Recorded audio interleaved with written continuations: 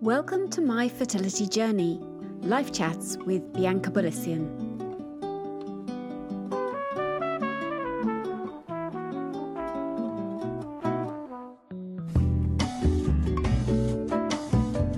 Hello everyone, welcome to the show, welcome back, or welcome if this is your first time. Thank you so much for tuning in.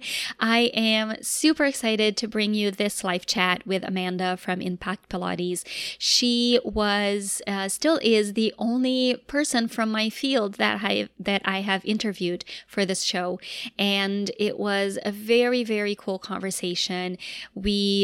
Because we share the same job as Pilates instructors, we had different insights of what it is to be in the fertility journey and how we saw our bodies in the journey and how we dealt with it and trying to juggle our clients and schedules and stuff. So it was a different and fun conversation, although quite sad at times, but inspirational at the same time. You know, all the feels, everything that I try to bring my listeners in this show is hope and inspiration, even though we do deal with some heavy topics. So check her info on the notes. You can follow her on Instagram.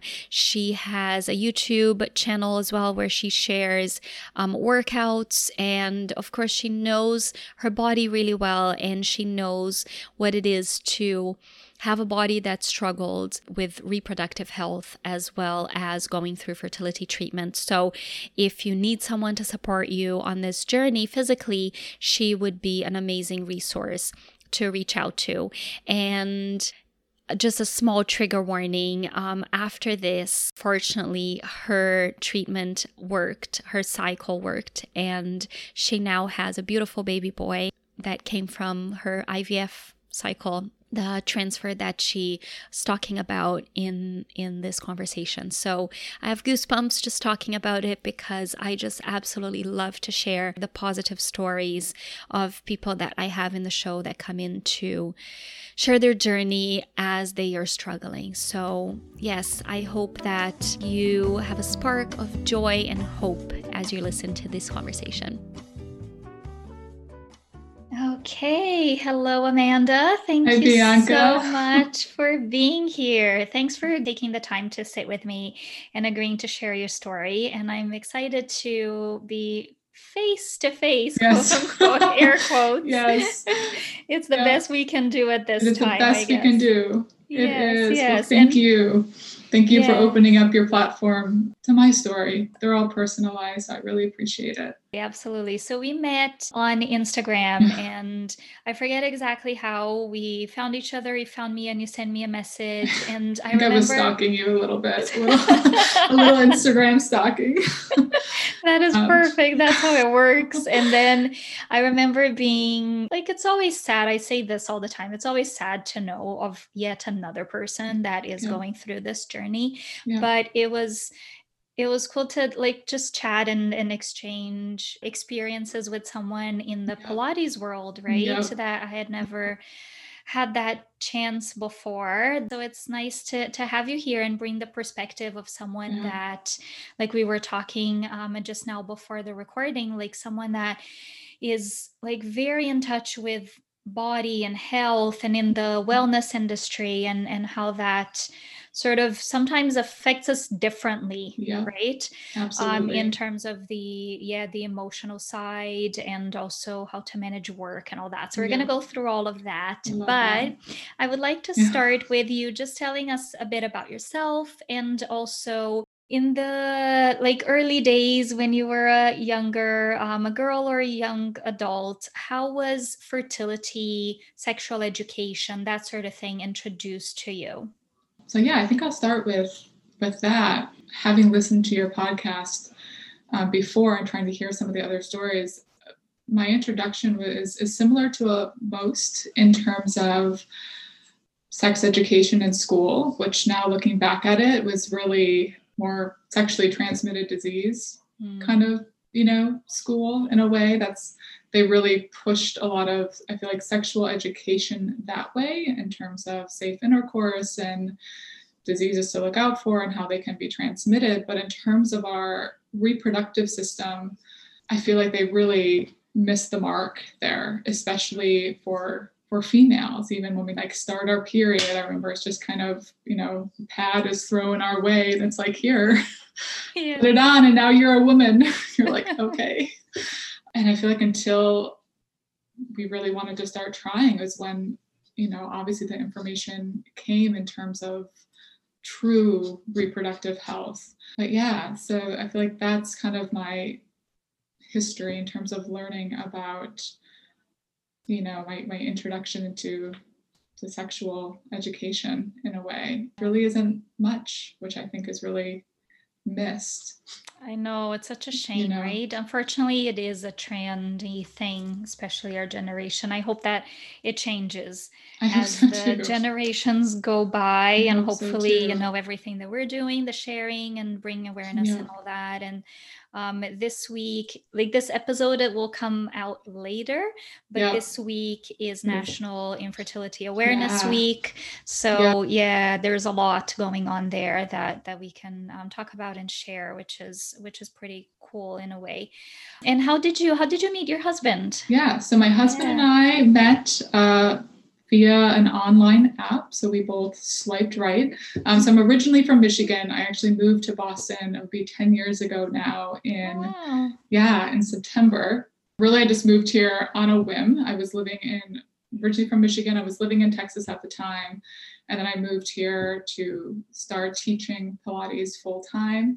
I just wanted to live in the city, and I wanted to get out of Texas where I was currently living. I was ready to get back to the East Coast. And we both met online in 2017, or I think like late 2016.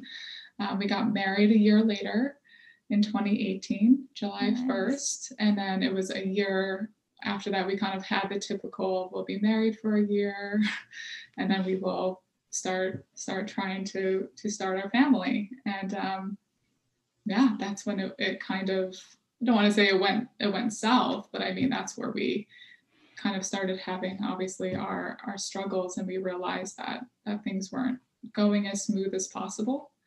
And it's weird because I don't know if I grew up in a family, an Italian family, where females generally are kind of bred to grow up and get married and have children and become a wife and a mother.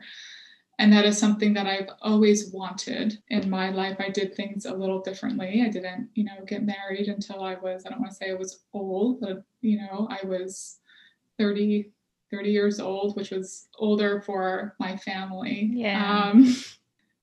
Took a little different path. But I think because of that, I always just had this feeling that it wasn't going to be easy for me. And I don't know why I always had that feeling, but I did. And sure enough, when it started happening and not happening as quick as I wanted to, it was kind of like, okay, here we go. I always thought this was kind of like my worst nightmare in a way. So to be living it is kind of like one of those, when I was a faithful person, I feel like God was kind of like, here you go, like your worst nightmare. Here, Yeah, just as you expected. Just as there you expected. Go. Yep. Yeah, here we are. Yeah, it's painful. Yeah, there's so much to unpack with just that little bit that you said. Like the family, the culture of the family, having big families too, having like grandmothers and aunts and stuff that have had lots of children, and everyone looking at you expecting that's just gonna happen. That's just what you do. It's just makes it that much more challenging when you struggle. And and it's funny you said you got married at 30. We got married really young.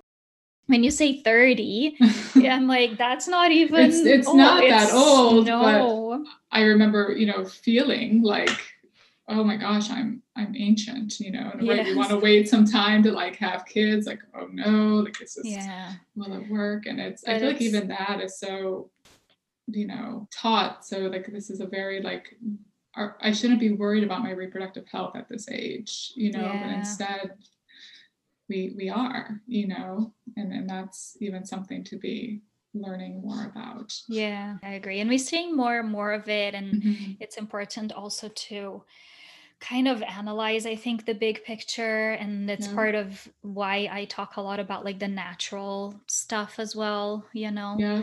the natural deodorants and the natural Yeah. this and natural that, because I think it's things that are moving, like changing or have been Changing. changing slowly. And Yeah. we don't think about it, but Making our big grandmothers, differences. our grandmothers weren't eating like packaged Making, food and putting aluminum um, in their armpits and yeah. stuff like that.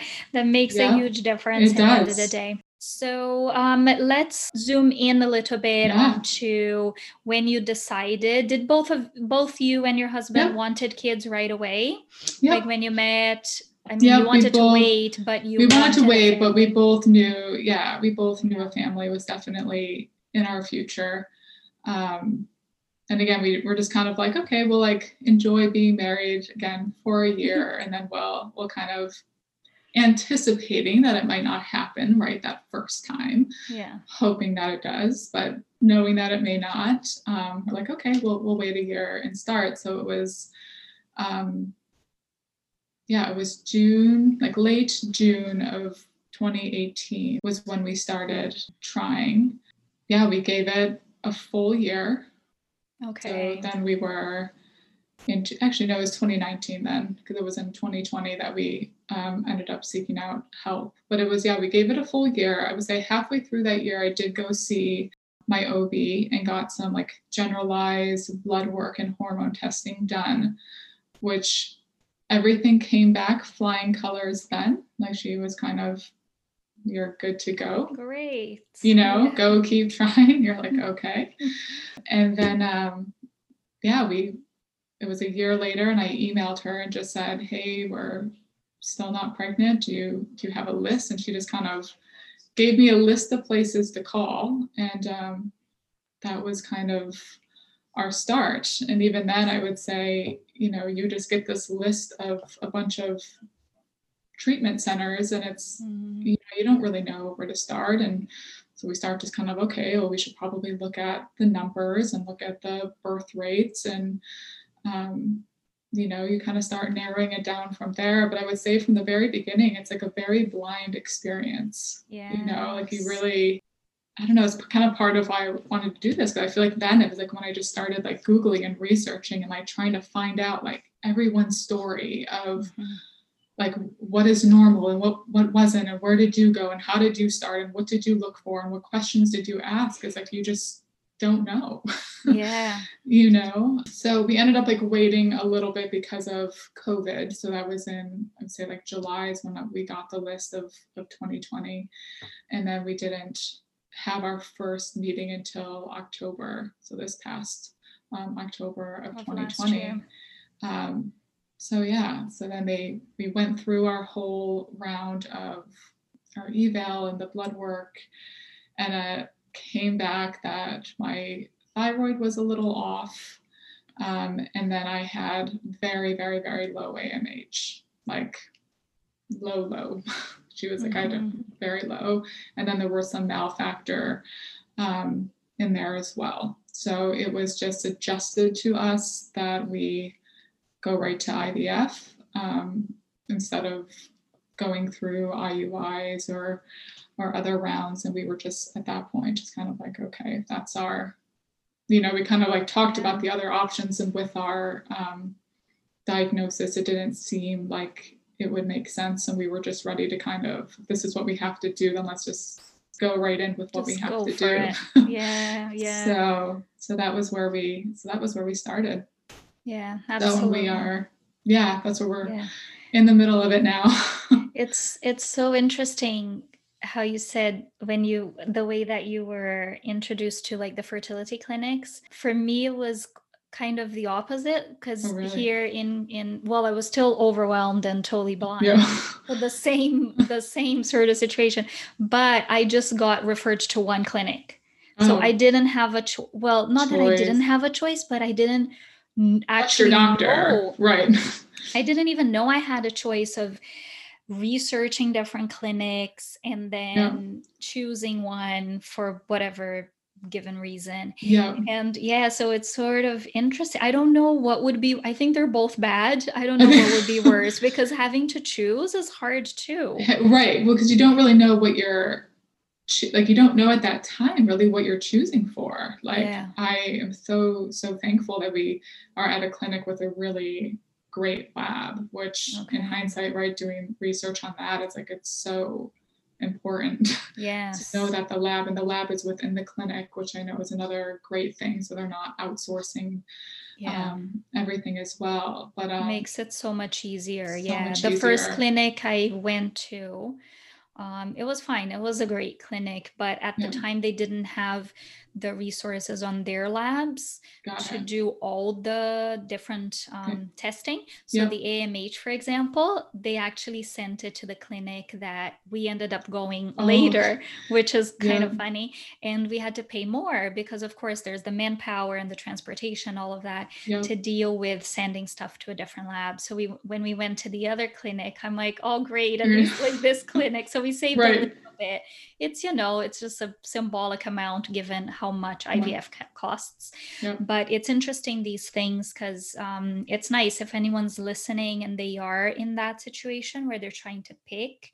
So having a great lab, of course, having a good sort of feel, I can't even say a good rapport with your doctor, because you won't have a long time of investigating and feeling if you are comfortable with them, but at least like that first introduction, being able to comfortably talk to them and making sure they answer your questions too, that you just don't feel rushed through the process. That you can, that's another thing, you really have to advocate for yourself throughout this whole process. I feel like when I was, looking on Instagram and you see all these stories and everyone sharing very personal information of their journey, I kind of like thought that all that information kind of just like gets handed to you. Like, oh, like they tell me like where my follicles are when I'm stimulating and all this stuff, but like, no, I had to ask for like all of that information. Or like you think that like this stuff just kind of,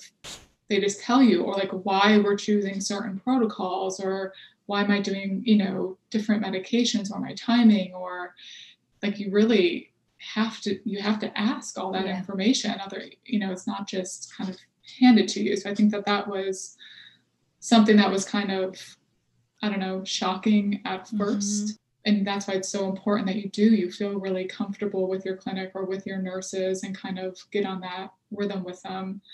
And that you do. I feel like you hear from word of mouth. Like we heard just from a few different people that I know that have gone through different rapports from different places. So I did ask about that. But I think the lab and the live birth rates versus pregnancies, right? Because a pregnancy doesn't naturally mean a live birth rate, right? Not at all. So were just some helpful tips that we were kind of told. But nice. That was your ultimate decision, those two, like the lab quality and the live birth rates. The live birth rates. That's interesting. I have no idea the live birth rates of my clinic, of either the two that I went to. But... I mean, I will say that it's a lot more. My husband, he's like the stats guy. So he was the one really digging into like the fine details. I was a little more towards the feeling and the can I talk, I'm the one in there, really. Yes. So, the numbers guy and the feeling the numbers guy. Girl. I love that. It's a good combination. It's a great combination. We complement each other. We ended up at a great clinic thus far. So also, again, just to go back to the AMH, which is interesting. I have low AMH, and it changed a bit as I stopped and did different lifestyle changes, etc. It did change. But it's a big deal because the regular doctors, correct me if I'm wrong, your OB didn't do the AMH, right? No. Yeah. No. And then the other thing is the thyroid too. They'll do a basic one, but then there's like T3, T4. There's a whole bunch of different ones that they usually don't ask for in the beginning. That they don't do apparently at like your general OB. So it was like, even that's kind of like, okay, well, then that round of testing was really not going to be super helpful. Nope. Regardless. Yeah. So all the flying colors. So all the flying colors that I was like great, I must be good to go. Yeah. Yeah. So it was really shocking actually when the blood work came back from our clinic, and it was like, oh, not at all what we were expecting. Like we thought this was going to be an unexplained, situation, which, So there are some different things, right, that you need to, And then my next question is, when you did end up at the clinic, and then with that sort of a little bit vague general diagnosis, right? The low AMH is still not like 100% conclusive. And even the male fertility, unless it's something very poor or specific, is also an what if kind of situation. How was it emotionally for you to receive news like that? It was hard.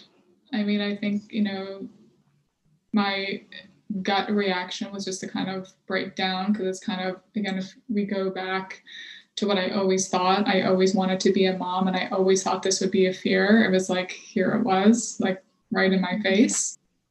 So it's kind of like, oh, wow, I can't believe this is happening. But then it was mixed with I have answers now, and I have a plan of action that I can actually go, versus the year of every month getting hopeful and then every month being let down and seeing another negative pregnancy test. And that on your mind is just, it's awful. I mean, it's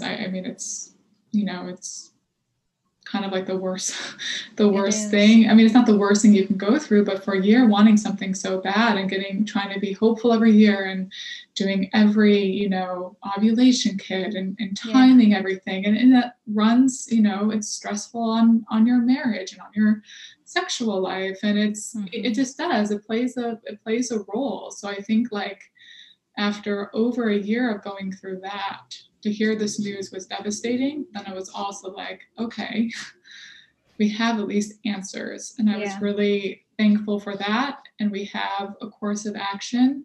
And then it just became like, okay, like, I don't know, kind of game time. Like, this is what we have to do. Like, let's just start preparing for that. Yeah, it gives you a mission. Now it does. A mission and a bit more of a concrete planning of how you can accomplish the mission in the end. Yeah, I totally get that.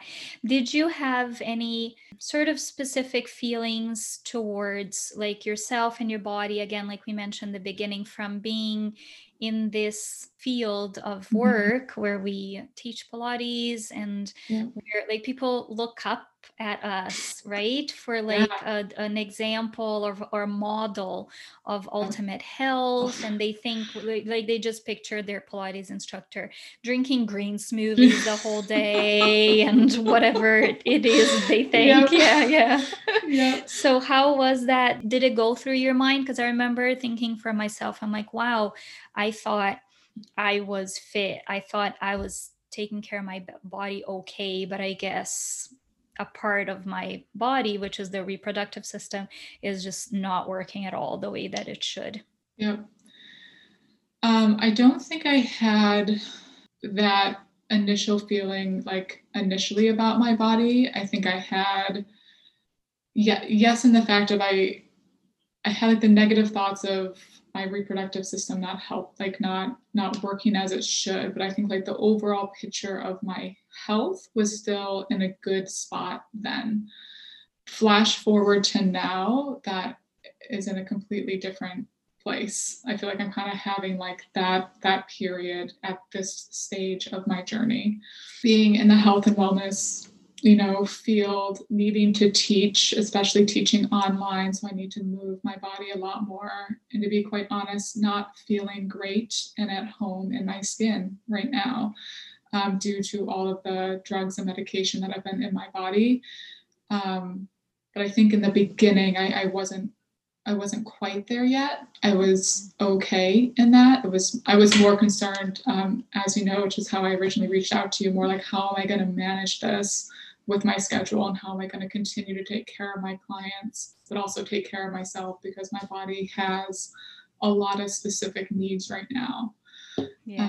So I think in a way it almost like forced me to really care for my body in a different way, versus I think before, in this field, right, we don't get paid unless we work. So our tendency is to work so much. So I almost kind of felt like, right, was it me almost dragging my body down that kind of put me in this situation that now I have to really look at this and go like, okay, still need to take care of my clients, but like my body's telling me like, I need you right now to show up for me.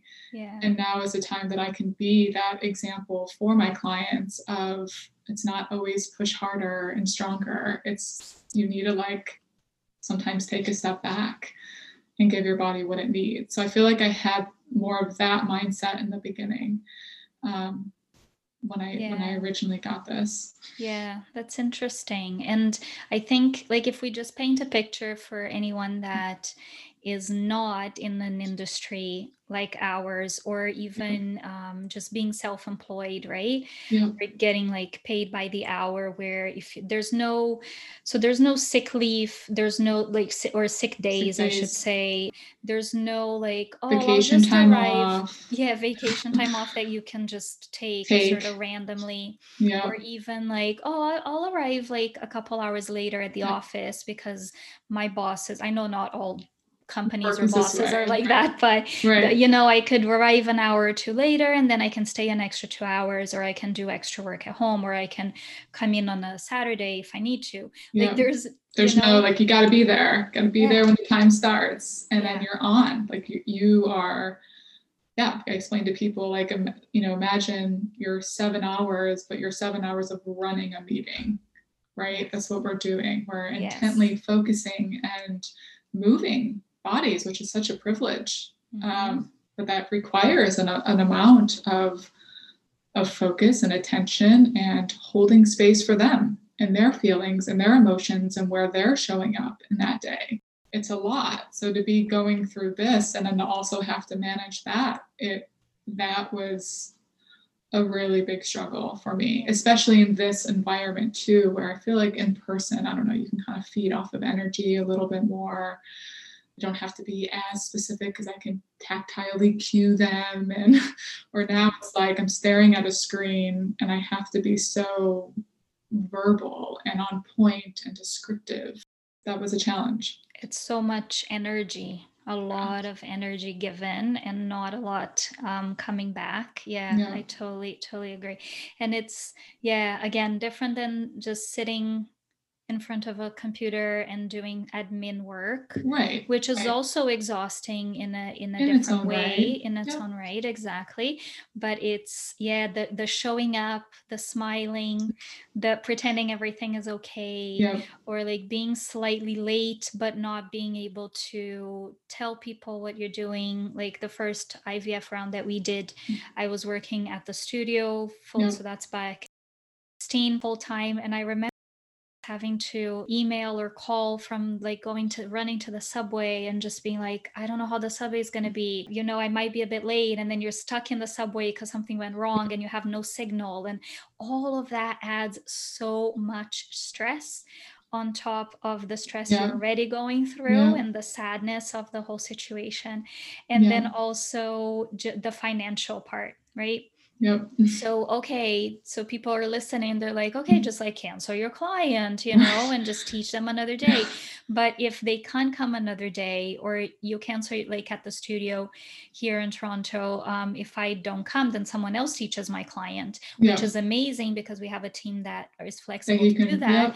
That means I can't make up that client and that money. It's very, very tough. But I think what you said before is so important about learning how to like self-care.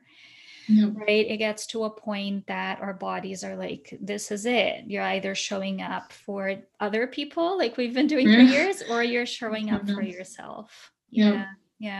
So we had this discussion, right? Because you reached out and you asked me like for tips and stuff about managing schedule and stuff. So what do you feel are changes that you did that helped you through the phase of the IVF? It was the IVF round, right? The stems and the consultations are so regular and frequent. So your advice was super helpful, of just taking the time that you need. What I found for me was I decided off at the beginning when I was going to start going through this, but that I was going to let my clients know.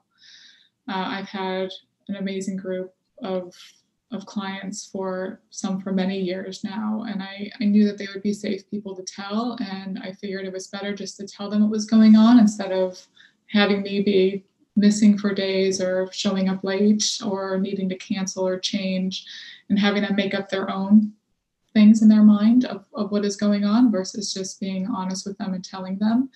So I think that was super helpful because it just took the pressure off of me in a way. That was just, I'm going to tell you what's going on in my life. And I think you have to have a good relationship with your clients and feel that they are safe people to tell that to, which I feel very fortunate that I did. During the 2 weeks of the stims and the retrieval, I had all of my group classes covered for me, being that exercise is not really permitted at that time for us. And I just knew my body was going to need that break. So that again took away all of my physical teaching, and I didn't have to worry about leading a group of people verbally. And I had instructors that I could sub that out to. And then I was easy enough just to be able to reschedule the clients that I needed to be able to make the appointments, because it was pretty straightforward when I would be going in, and they were lucky, they were in the morning. So I was able to just kind of schedule outside of that and make it work that way for 2 weeks. So it was just still worked, which was good because it kept my mind off of everything that was going on. Mm-hmm. But I was able to just give my body, especially for that 2 weeks, that your body is doing so much work outside of, what we just do on a day-to-day basis, just to kind of just be in that moment and give myself that space and that time. And that was super, super helpful for me. That's great. Thanks for sharing that. Yeah.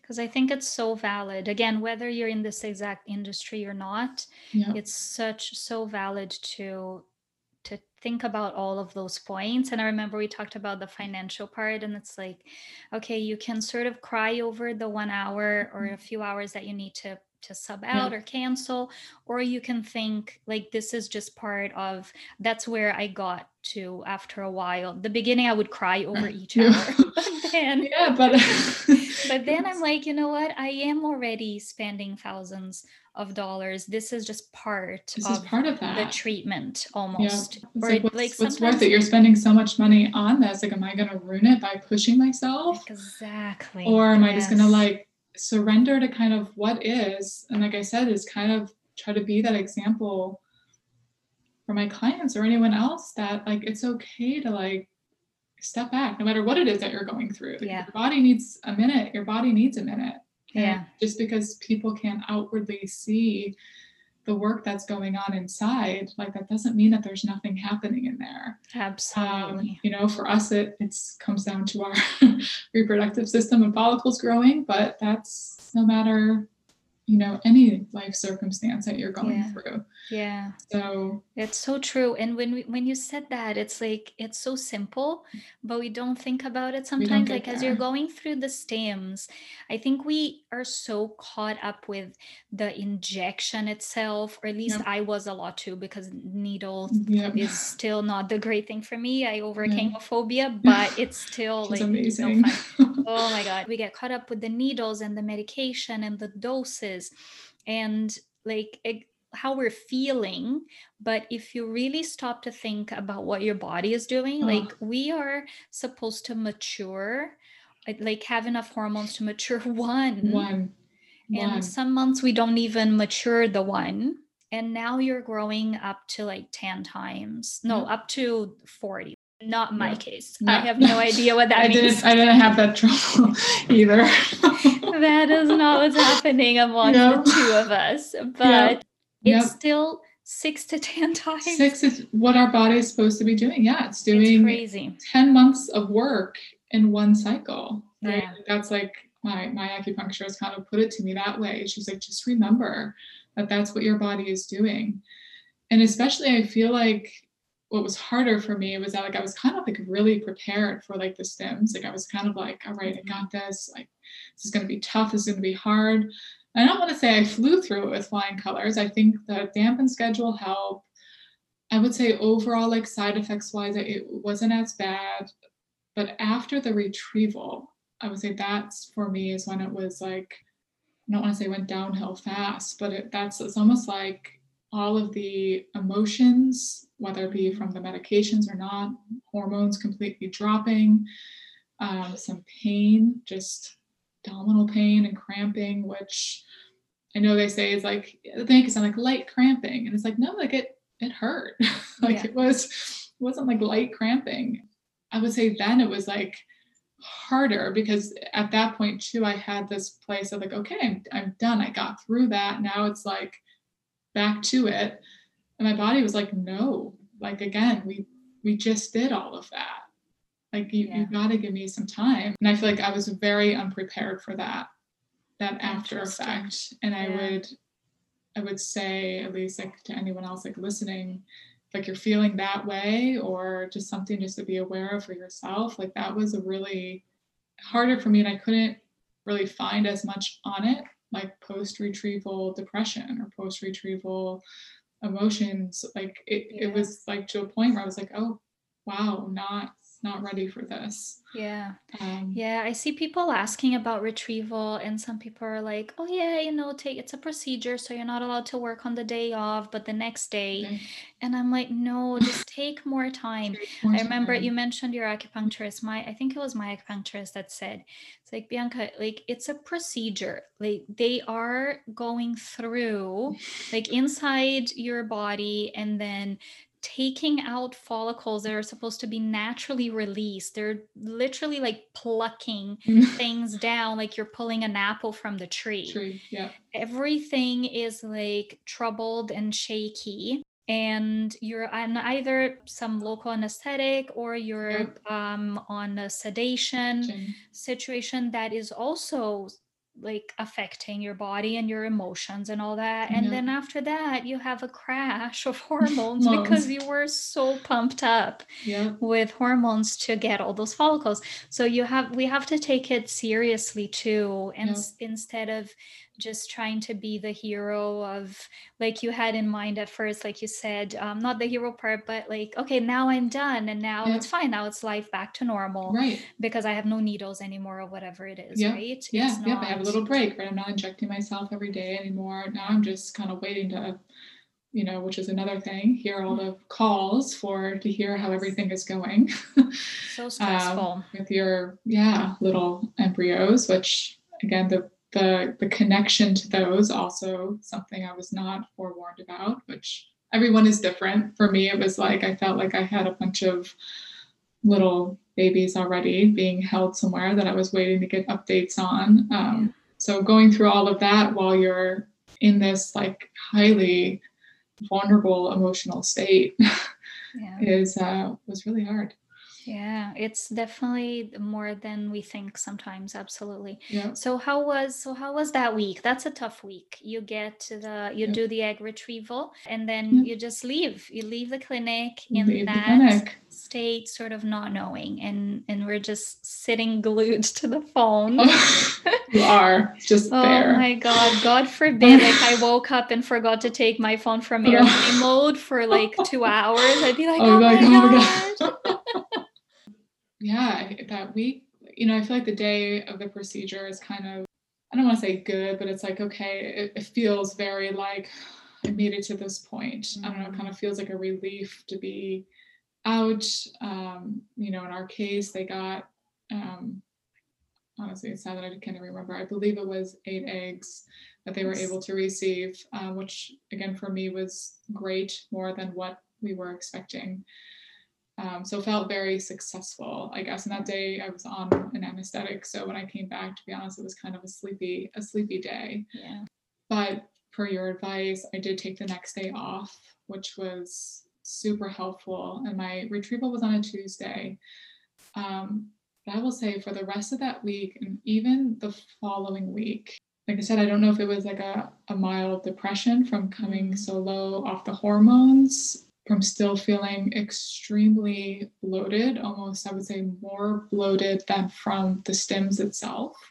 Having some discomfort and pain from the procedure itself that again, I would say I did quite well with the stim injections themselves. I didn't have much discomfort then. So it was really kind of came out of nowhere. I wasn't expecting it as much. And then I went back to my full schedule the following week. So I was then back teaching all my group classes and I had all my sessions back. So it was just a lot. It felt like in a way I was like happy to kind of be back with my clients and doing my job. And I think that's where it started of my body didn't feel like mine. I was still very bloated and I still am. Yeah. That's just part of this journey that I'm coming to find. And I didn't have the energy level that I once had. And I didn't, to be honest, feel comfortable moving. Like Pilates, which is something that always why I loved it from the very beginning is because it made me feel comfortable and strong in my skin after some years of dealing with some like eating disorders, and came from a modeling industry. So Pilates was really the thing that like actually made me feel comfortable and good. Now it didn't feel that way. It didn't actually, mat work didn't feel comfortable. I didn't feel strong. Couldn't find my core. Like even breathing was like, oh my gosh, like I don't even know what I'm finding in here. Yet I'm trying to cue and coach others to find this connection that I was like faking, which I will say sometimes I still am even now. So that was, I think, kind of like the start of like what you kind of went back to earlier of my body. Like again, everyone has this picture of health as a Pilates instructor, and you are so strong and you do every exercise beautifully and effortlessly. And here, like, I don't know, I feel like I'm just flailing around on my mat, like nothing feels good.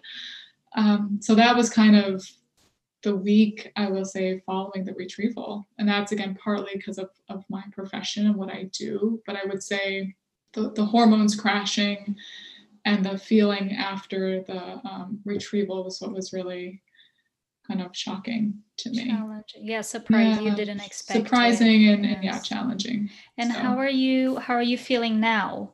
So are things slowly getting better? Is there anything exercise wise or movement wise that you feel like you found was beneficial after that sort of downstage? Yep. I would say going for walks is kind of like my saving grace, which that is usually like my place that I go to when I'm either trying to be creative or need to think or not. It's going for a walk. So that was super helpful. And I will say now within the past like couple weeks, I would say I'm now coming back to feeling a little bit stronger and a little bit more connected to this body. It's still not what I am used to. It's still, I will say I put on a few pounds from this. I am still loaded in different areas of my body. And it's just learning to embrace that I'm preparing my body to hopefully hold and carry a baby to full term. So, and that's kind of what I have to keep telling myself. So I will say within the past, I mean, it's recent, the past couple of weeks, I would say my mat classes and actually being on the equipment felt really good. It was almost like my body was craving support. Like it needed help, or even just using some small props in classes. It's just little things just make such a big difference. It's like my body just wanted to be supported.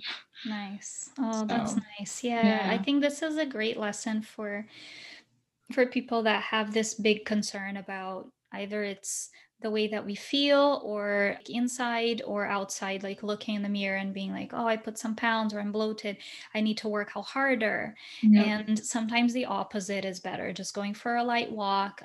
Just give yourself some space. That's beautiful. And I'm sure that your clients in a way appreciate it too. In the end of the day, a day or another, we're always gonna feel shitty no matter Yep. what it is. Yeah. Yep. So I find Yeah. if you use your own experience as a teacher and incorporate how you're feeling into your class, there's always going to be someone that's going to be like, oh my God, that class was amazing. And you're like, oh, great. I just taught you what I wanted to do. Yep. Yep. That's great. That's what my body was craving too. Yeah, exactly. Ironic. Yeah. So it's funny because we can relate to that. And I think people feel it too, right? It comes across that it's genuine, and it's like, if it's something good for a body, in this case yours, it's gonna be good for someone else. Yep. Yeah. So would you like to share where you guys are now on your process? Sure. So our retrieval was in early March. And we opted to go for a frozen embryo transfer. So we are now currently in the cycle of that frozen transfer, and that will be in early April. So we're kind of just in the thick, I would say, of the appointments and kind of back to like a new protocol of medication, preparing my body for that transfer. So. Lovely. Yeah, feels good. I don't want to say to have a light at the end of the tunnel, because this could very well not be the light at the end, but it feels good to have something to look forward to. Yes, I agree. At the beginning of each cycle, no matter what it is you're doing, the stims or the fresh transfer, the frozen transfer, it's always exciting. It's much better than the sitting and the waiting. The waiting is brutal. Yeah. Which is kind of where you're at right now. I'm kind of in a little bit of a waiting phase now. It's coming, but it's coming. The day one is coming. Yeah, that's exciting. As we wrap up, I would like to share a bit of, I know we shared so much already, and I think what you said gave us great things to think about and lessons, but anything that has helped you through the struggles, like a quote or a book, anything that we can leave the listeners with? Yeah, such a deep question. It is. I think it's not really from a book or a quote or anything, but I think just a thought that has helped me, I think, in the beginning of all of this, and I know it's common through many that go through infertility, is that thought of like, maybe I'm not meant to be a mom, or maybe I'm not meant to do this. Gosh, I get emotional thinking about it. But the thought of is that I would tell myself, like, you're already a mother the moment you decide that you want to have kids, and then to go through this process to bring them in. Not that if you get pregnant on the first try, you're any less of a mom versus going through this. But just the story that we'll be able to tell our future children. And just that thought of just coming to a place of remembering that you are meant to do this, that you are still meant to be a mom, and have anything to tell you that you shouldn't, which is something that really stuck with me and helped me, and kind of helped me connect more to this journey. That's great. Thank you so much for sharing. Yeah. I know it's hard and it's so emotional. Well, thank you so much. If you would like to share, if people want to follow you, look into what you do, and like your handles, your website. So I'm currently teaching Pilates online, and if you are in the Boston area, I do in-person private sessions. I will say I'm not super active on social media. I go through fits and spurts, but you can follow me at Impact Pilates. And then for workouts, if you actually are looking for any free mat classes, I have a YouTube channel as well. You can look up Impact Pilates on YouTube, and I have a library from workouts that I started back when the pandemic first started. I was doing a live community class every Saturday that I recorded. So lovely. That's great. That's great. And I think, like, if people are looking for a movement specific Pilates, it's, I think, so rewarding to maybe look for someone that is going through the same journey or has been through the same journey, so they understand, right? I had recently a friend of mine reach out. So he came to me and he said, oh, I have a client that is going to start IVF. Like, what should I watch for? What should I, so the more people that we have teaching others to move, that have the awareness that sometimes our clients are going through this, and the more you know about it, the better. And if people come move with you and they can share their story, that you'll know exactly what they're going through. Amanda, thank you. It's such a pleasure to talk to you. And I wish you and your husband all the best. Thank you so much. I'll be cheering for you the next month. Absolutely. Thank you so much.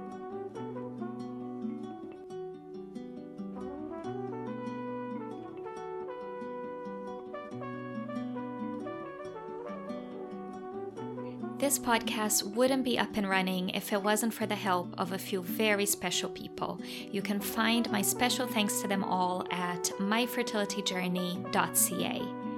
And if you want to keep in touch, find me on Instagram on @myfertilityjourney.ca. Don't forget to subscribe wherever you get your podcast, leave a review to support the show, and share it with anyone you think might benefit from it. Love you all, and I'll see you soon.